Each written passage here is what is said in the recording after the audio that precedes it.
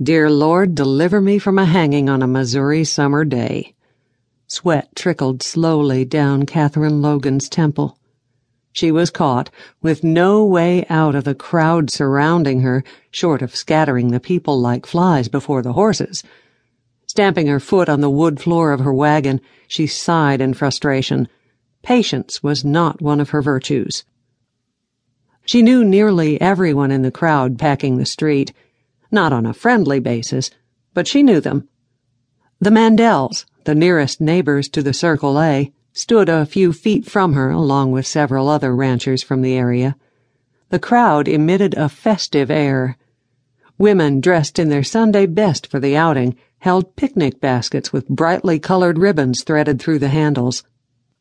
As Catherine glanced down the street, she saw the shops were closing. Owners and clerks had set up chairs on their front porches to watch the show.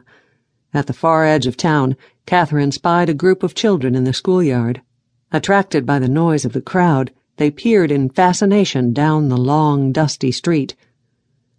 What the devil is Ruth thinking to let them watch something like this? But even as the thought crossed Catherine's mind, Ruth Sanderson, the schoolteacher, came out to bustle around the children and herd them back inside. Reflecting on her own teaching days in Williamsburg, Catherine recalled how she had often raised her voice to its loudest level to command the attention of her pupils. Ruth accomplished the same result with a whispered word. Sighing, Catherine remembered how she and her foreman, Dylan Swade, had come into town that morning for supplies. Once there, they separated to collect the necessities. It had been unusually busy in the shops, and it wasn't until an hour later that Catherine made her last purchase at the general store. "It certainly is busy in town today," she remarked idly. The clerk looked at her oddly. "Always is when there's a hanging." "Oh, no, not today," she cried, then grabbed her purchases out of the startled man's hands and ran for the door. She came to an abrupt stop on the porch. Her wagon, stationed to the left of the jail, was surrounded by the milling crowd. Peering further, she stared in disgust at the hastily constructed hanging platform near the center of the town square. It must have been there that morning, but she, as usual, had been too preoccupied to notice. Had she known a hanging was to take place, nothing could have enticed her into town. Catherine's lips thinned in irritation as she pushed through the crowd. She did not speak to anyone, but moved silently and efficiently back to her wagon. Being short had some advantages when it came to moving through such a herd. Upon reaching her destination, she threw the packages in the back and climbed onto the wooden seat. Accepting that she was in for a long wait, Catherine settled back against the wagon seat.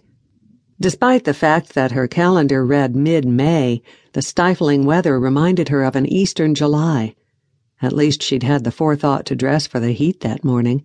Her faded blue day dress covered only a chemise instead of the usual corset, petticoats, and hoop needed to produce a fashionable bell shape. She had bound her thick, pale blonde hair into a braid and confined the mass under her late husband's Union cavalry hat. The broad brim shaded her face as effectively as a sunbonnet without restricting her vision the way a woman's head covering would. The townspeople thought her a scandal in this attire, but she no longer cared.